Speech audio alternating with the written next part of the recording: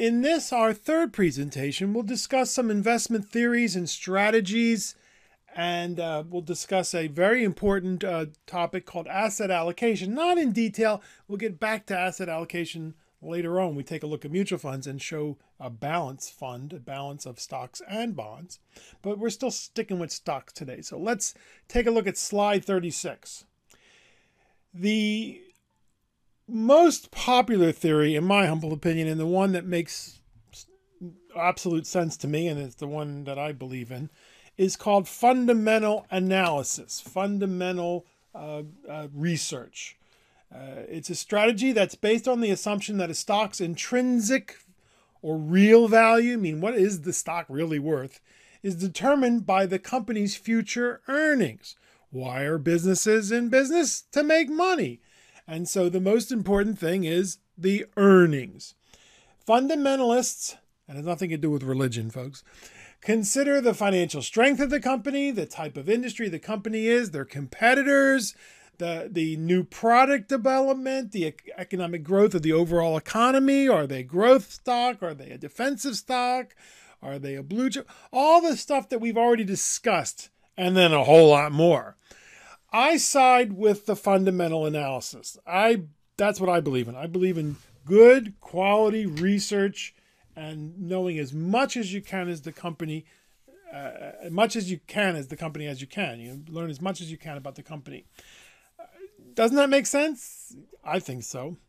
It ain't easy, as Warren Buffett says. I mean, it's relatively straightforward on the surface, but trying to determine what's going to happen in the future is just not easy. But it doesn't mean people can't do it. Some people are very good at it. Some people are not so good at it. Slide 37. The other type of analysis, the other strategy is called technical analysis.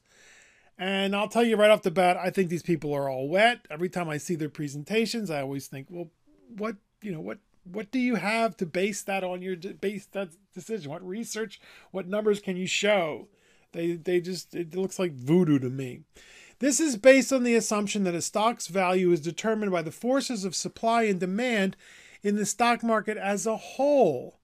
Yes, you don't look at the expected earnings or the intrinsic value, which is a fancy way of saying what is the stock worth, but rather on factors found in the market as a whole.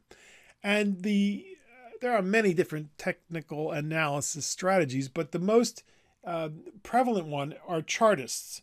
You look at the charts, you plot the past price movements and other market averages and technical indicators to observe trends that you then use to predict the stock's future value. And as I said, I think these people are all wet, but that doesn't mean there's some people who do pretty well doing it. If you're so inclined, you can either run over to the Business 123 class website from spring, from whatever the last one is, and just go ahead and go through it, or take Business 123 next semester. Now, there's a third investment strategy that says both of you guys don't know what you're talking about. This is the efficient market theory. It's sometimes called the random walk theory, and it's based on the assumption that stock price movements are purely random. And they believe, some of the most purist adherents of this theory, that the stock's current market value reflects its true value. Well, that's ridiculous, because we do know that sometimes stocks get way overvalued and sometimes they get way undervalued. And the Wall Street Journal's Darts versus the Experts finds that sometimes the experts win, sometimes the darts win. They believe it is impossible for someone to outperform the stock market over the long term. But there are many long-term investors who have beaten the market over decades. So what does the theory say? When obviously they say that nobody can do it, the people say they're lucky. They're just lucky. They just happen to be the ones who've been lucky for 70 years or 50 years or 40 years. And that's just ridiculous. I mean, nobody is that lucky for that many years. It reminds me of the famous golfer. If you go on the internet, you'll see that it's attributed to many different golfers, but this guy, or supposedly a guy, had done really, really well, and the sports reporter said, "Boy, you were really lucky out there today." And the guy supposedly said, "Yeah, you're absolutely right. I was lucky. And the funny thing is, the more I practice, the luckier I get." For short term, yeah, right, exactly. One day you may be lucky, but if you practice for a lifetime, it's not luck, it's skill. This may be true for short-term investors because it is true. In the short term, the market is random. But over the long term, it is not random. As the global economy has expanded and people's standard of living has risen, the stock market has gone along with it. Now, not in a straight line, as we saw, and we're going to see again, over and over again. But if we take a long-term perspective, we should do well. And there are people who have done better than the market over long term. And they ain't just lucky, folks. So I don't agree with these people. So what are some of the strategies involved in stocks? One of the most easiest, in my humble opinion, even though it's not that easy, but it's certainly easier than some of the others, and has worked pretty well for most people, is buy and hold. You use fundamental analysis to identify high-quality companies at reasonable prices, and then you hold them for the long term. Now, one of the most famous investors is Warren Buffett. We've mentioned him. We'll mention him again. And he's a fundamental analyst. He looks at the fundamentals of the company. And one time he was asked, "Well, Mr. Buffett, how long do you want to hold a company for?" "You hold it forever." Now, he's being a little facetious. He's joking a little bit because you don't live forever, obviously. But the idea is you're buying a business. And if you had a pizza shop or a shoe shop or some business that was in the family, wouldn't you want to keep it forever? You'd want to hang it onto it. And maybe the kids but then who knows? Maybe you want to retire and you just want to sell the business, and the kid you don't have kids, or the kids aren't interested in it. So then you would sell it. So you don't hold it forever. You're going to eventually sell it someday. But the idea is you own this business. The business is still doing well. Hang on to it. The buy and hold strategy works well with dollar cost averaging. Remember this? We'll come back to it again. Putting $50, $100 away into an investment every month through your paycheck, through your checking account. And those dividend reinvestment plans that we talked about that are low-cost investment plans that bypass your brokers, but now your brokers offer these. The brokers will offer these. And again, they are low cost. And what happens? You have companies that pay dividends. You, instead of getting the dividends in cash, you buy, or the company does it for you, you buy more shares of the company. And it's very, very cool. I'm a buy and hold kind of guy. It's worked for me so far, and it's worked for a lot of people. Other strategies are momentum trading. Buy high, sell higher. Well, this is dumb, folks. Why? Because it uses what is called the greater fool theory. Somewhere out there's a greater fool than I am who will buy this overpriced stock or house or whatever investment you're talking about, and at a higher price than I will. And so it's fraught with danger. Some people love it. They love to ride the momentum, and then when the momentum turns, they sell right away. Well, good luck. Another one is called sector analysis. And so you move your money into certain sectors of the economy. Okay, now this technology sector has done well for 10 years. Well, who knows if that's what's going to do that well in the next 10 years. I don't know. And you sell stocks and stale ones. But this is tough because, again, you have to predict the short term. When is technology going to become the stale sector? Now would be the time, in my humble opinion, to look at the energy companies, because energy has just fallen so far. So that's a important one I would remember. Sector analysis is do the opposite. Maybe not. Depends. Maybe there's a reason why energy has gone so far low. And so maybe you don't want to buy those companies. But look at the companies themselves, not the sectors. And then market timing, folks. Don't believe anybody can do this. Somebody tells you they know how to time the market. Tell them, yeah, sure. A very famous investor in the mid-20th century, Bernard Baruch, said, don't try to time the market. It can only be done by liars. In other words, it's the same fisherman who said, that fish that got away was so big. Yeah, right. And now this one is actually, the last one on this slide, 40, is actually not a bad strategy, but it isn't easy. It's a contrarian strategy. You buy when others are selling and you sell when others are buying. Okay, so what's the problem with this? The problem is the market goes up about 3 times more often than it goes down. So if you're always selling your stocks when people are buying, you'll very quickly run out of stocks, right? So you have to be willing to be patient and wait until those extreme swings happen, when valuations just get way overblown and there's a mania going on, a bubble. And you have to wait until there's a crash and people are so pessimistic that they believe the world is going to end, and that's when you buy. And that's Warren Buffett. He's a contrarian.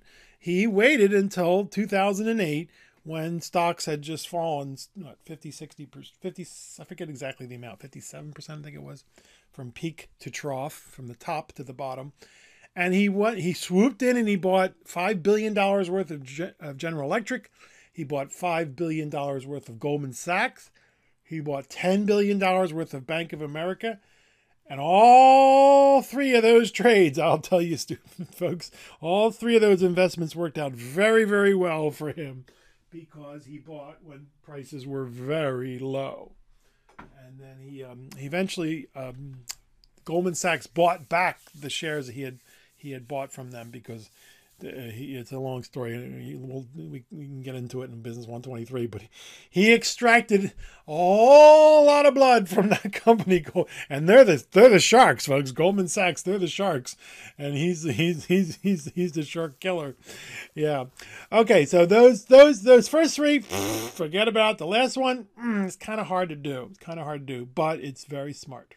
Okay, slide 41. When do you sell? Often people will tell you, wow, it was easy to buy. I just don't know when to sell. Well, there are some ideas that some people use. Their analysts will also often set a target price, or you might use some kind of software program that tells you, we think this is the high price and you should sell when it hits that price. But again, you have to decide what what numeric measure you're going to use or what you believe in. Sell when the stock is overvalued. Same idea. How do you know the stock is overvalued? You have to do your arithmetic and your research, and you say, okay, yeah, I think it's time to sell this stock. And I like this one. Peter Lynch, in his book One Up on Wall Street, said you sell when the story changes. If the reason or reasons you bought the stock change, well, then it might be time to sell. And what Peter Lynch would do in his book One Up on Wall Street, he talks about what he would do. This was before the internet, folks. He would gather together all his research into a single 3-ring binder for each company that he researched. And he would do all his calculations and cut out newspaper clippings and all kinds of stuff like that. And of course, they have there's other research papers and newsletters and reports that come out periodically. And then after he had done all that, he'd pick up the 3-ring binder in his hand and give himself the 60-second, 90-second story. This is Nike. I'm going to buy Nike because of all these different reasons. I may sell it if this happens. You see? So he would talk himself through the reason he was buying the company.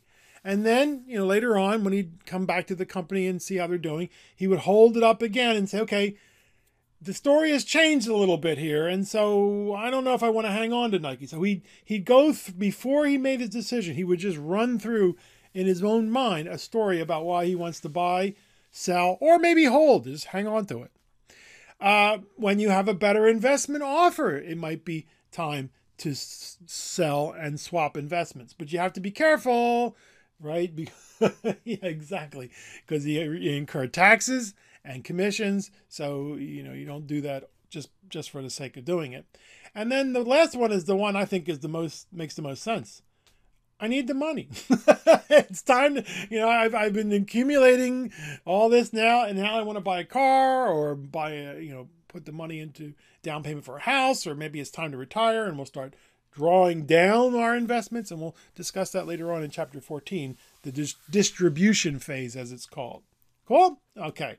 Slide 42. Now, asset allocation is a very important topic, and there's a lot of ink spilled about it. But it's just a fancy term for how much should I own stocks? How much of my investments should be in bonds? Should I invest in real estate? Should I buy precious metals? It's just how you spread your money around. And we're just talking about stocks and bonds in this case. Many advisors for many years suggested a formula like this. You would take your age and subtract it from $100. 100, just not $100, just 100. So that's how much you should have in stocks. And the rest should be in bonds and maybe some cash. So let's say you're 40 years old. You take 100 minus 40. You'd put 60% in stocks, 40% in bonds.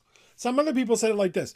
Your age should be what's in bonds. So say you're 40 years old, you should have 40% in bonds and the rest in stocks. So either way. But now what they're doing is saying, no, we should use 110 or 120.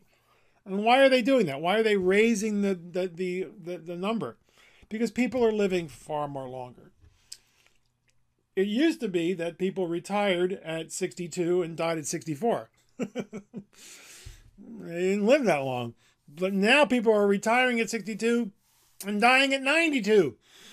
So you need to have more stocks even in retirement, and we'll discuss this later on, because we're living longer. For people in their 20s and 30s, I don't think they should have any bonds, personally.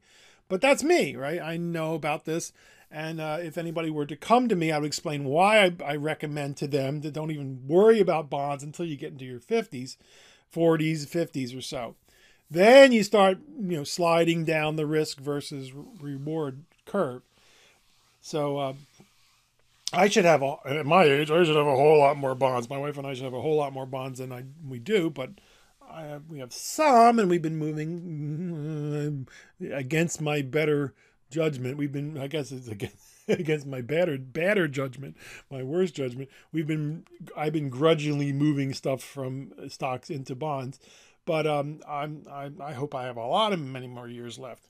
I'm 63, 64, Anyway, slide number 43, rebalancing. Some of these same advisors that suggest asset allocation also suggest the technique called rebalancing.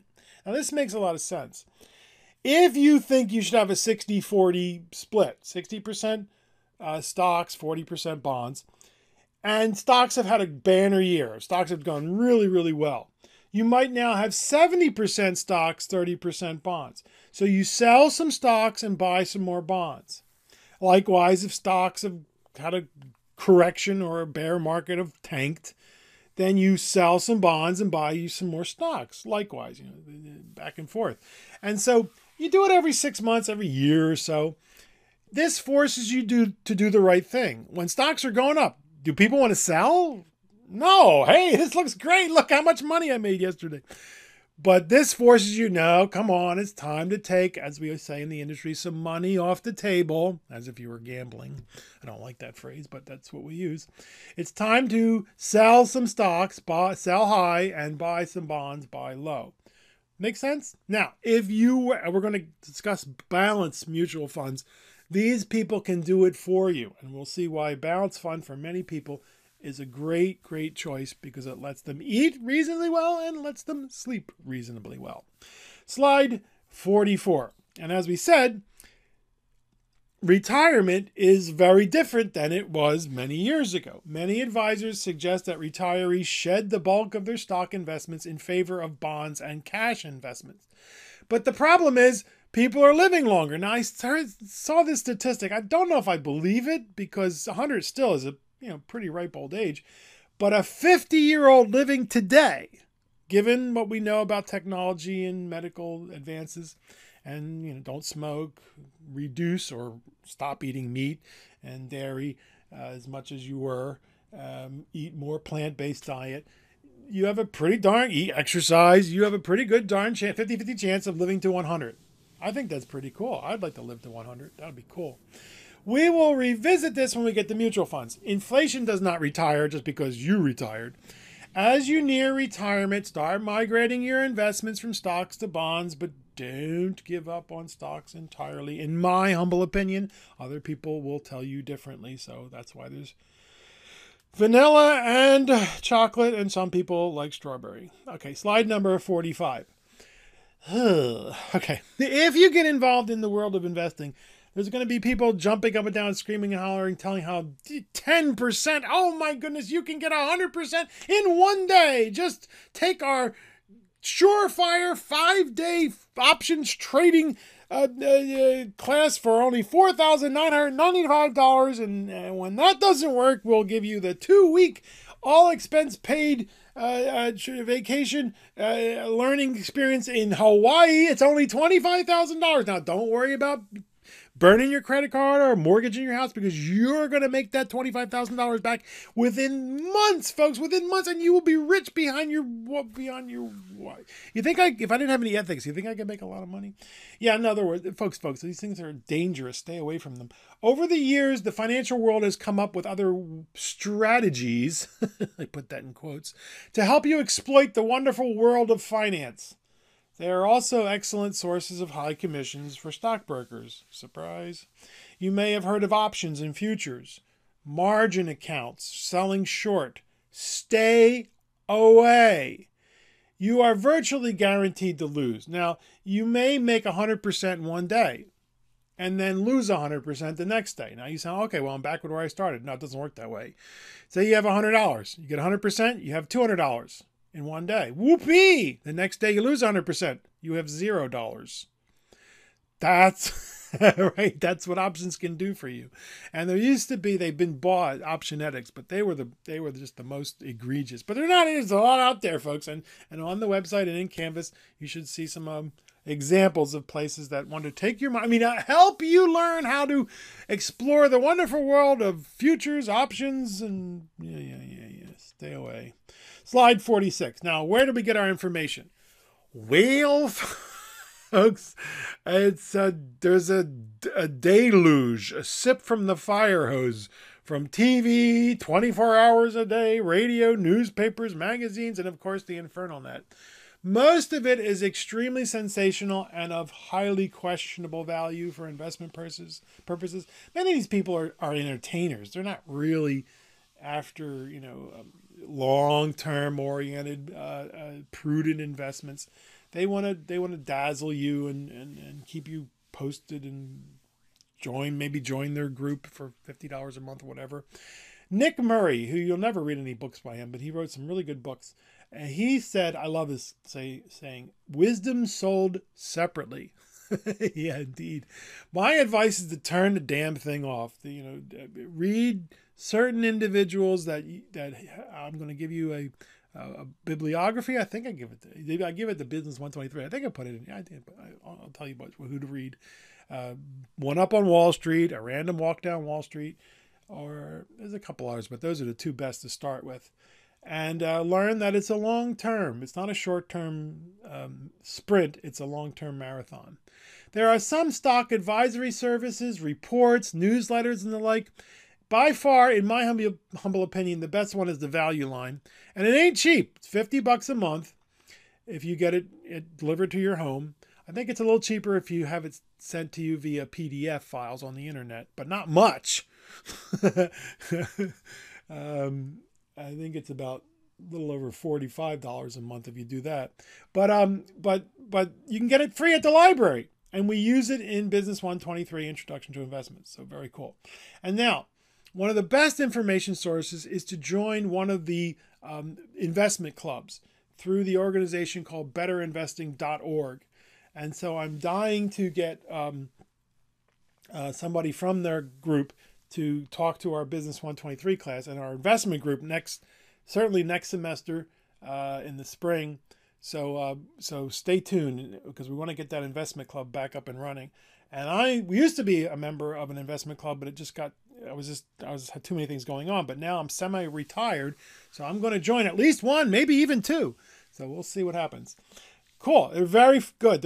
You actually do investing, folks. I mean, you actually put up some money. You put some money on the table, so to speak, but not a whole lot. $25, $50 a month. And you and your fellow members learn how to value stocks. Now, they have their own method that I've never used. I've always used my own methods that we teach in Business 123, but they're very similar. They do the same things. They see what it's worth, what stock is worth today, and what do you think it's going to be worth if what you think is going to happen over the next 3 to 5 years, that kind of thing. Yeah, so very cool. And then our last slide for today is other information sources, which such as business. Have I mentioned Business 123 Introduction to Investments? I think I have. Hint, hint, wink, wink, nudge, nudge. So in the spring we have a remote class, which means we will meet. This is spring 2021. We will meet 8:35 to 10 o'clock, just as we normally would do face-to-face at the main campus, but now it's all closed. And we meet online, so we'll use Zoom, right? We'll use online. But you don't have to come because they'll all be recorded, and you can do it asynchronously, which is the fancy word for whenever your little heart desires. And there'll be another section that I'm teaching that is online, but then another one of the professors will be teaching another online section, I think. But so again, you can just take any one of us and do it, and go through Canvas, or not go right through the class website, because it's basically the same stuff. Now here, I promised you some books, right? I promised you some books. Okay, as I said, the two best books to start are One Up on Wall Street and A Random Walk Down Wall Street. Now, this book was written by Peter Lynch. We already made mention of him. He was one of the best money managers ever to work. He only worked in the industry for 12 years. Well, no, he worked more than that. But before that, he was not a money manager. He was working for the company, but then they gave him, whatever, $500 million, whatever, to start investing. And between 1977 and 1989, he racked up 29% a year. Wow. And then he said, I'm retiring. The stress is too much for me. But he wrote this book. And when people thought when it was coming out, people thought, oh, he's going to talk about how wonderful he is. And that's going to be a lot of fluff. And nothing could be further from the truth. This is one of the best books that goes through and tells you why it's a great idea to invest in stocks, and why maybe you shouldn't invest in stocks, and maybe you should just own a mutual fund, but you decide after you read the book. And then he gives you some of his tools, but then he went and wrote another book, which is basically the same book, but he goes into more detail about how he does his research, beating the street. And remember, he did this before the internet, so the information sources were nowhere near as prolific as they are now. Another very good book to start with is A Random Walk Down Wall Street by Burton Malkiel. And he was one of the professors who designed this third strategy we talked about, the random walk theory, as it's sometimes called, or the efficient market theory. And he is great because he skewers the fundamentalist, he skewers the technical analyst, and he skewers himself and the the efficient market theorist. So no sacred cows with him. But he also, again, as Peter Lynch does, describes the rationale behind investing and how one might go about investing. Now, eventually, you're going to want to read this book right here. This was the book written by Warren Buffett's teacher, Benjamin Graham. The problem with it is he's very difficult to read. So, as I think I mentioned before, they came out with a new version starting around 2003 or 4, and now they updated it again, where they took Mr. Graham's prose, didn't change it, but then after every chapter, they have a commentary by Jason Zweig, who's a very good writer. Mr. Graham died in 1975. His last edition was 1972. He updated it 3 times. There's 4 editions. And then he and another gentleman wrote Security Analysis. Don't read this until you've already, gone through all the others, because that's pretty difficult to penetrate. But it goes in, and the important techniques, it goes into the techniques of valuing a stock. And the important ones are what we learn in Business 123, especially for retail investors. He goes into a lot of detail for wholesale investors. What do I mean? He talks about people who work for corporations and work for mutual funds and do much more sophisticated types of investments that most of us retailers just don't do. And then go to the company. You want to look at Coca-Cola? Go to Coca-Cola's website. They'll have a tab there somewhere that says investors, or whoever. Whenever go to McDonald's and you'll see a link for investors. And I had he passed away, but our dentist, we miss him so much. He would buy one share of Disney, right? He'd buy one share of Disney, and then he'd call up Disney and say, "Hey, I'm a shareholder. What perks do you have for me?" And they'd send him tickets, not like 20% off tickets or something like that, or it's not like a coupon or something like that. And so this is a big deal for some people. They love to get perks for the company. So I invest in Coca-Cola. What perks do you get for me? And now there's actually a company, internet company, that will allow you to go online and look for the perks for the. It's kind of strange, but that's one of the nice things about investing. And so they have these annual reports, 10Ks, and quarterly reports, 10Qs. Now you want to do your best to get through these, but not the whole thing, because it's all legalese and it's ridiculous, some of the things. But what I love about it is that this is the best worst joke of the semester, and it's better when there's a face-to-face. But I say, now what was the annual one? And the students go 10K. So what was the annual one? 10K. I say, what was the quarterly one? And they go 10Q. And I say, you're welcome. And I start laughing because it's such a stupid joke, and they go, "Oh, that was the worst joke of all the semester." Yes, yeah, you gotta have to be there. Anyway, so it's a sickness. I apologize. So it's 10Q. You're welcome. Thank you. You're welcome. Okay, good. Okay, and now this is our last slide. When we come back, we will then go through some of the wisdom that some of these people, like Peter Lynch, like Benjamin Graham, like Warren Buffett, have, John Templeton, and then and be one last shot for me to convince you that there's a future for you in this industry, that we need more minorities, bilingual, women. We need more women. We need ex-military. So see you in our last presentation on stocks.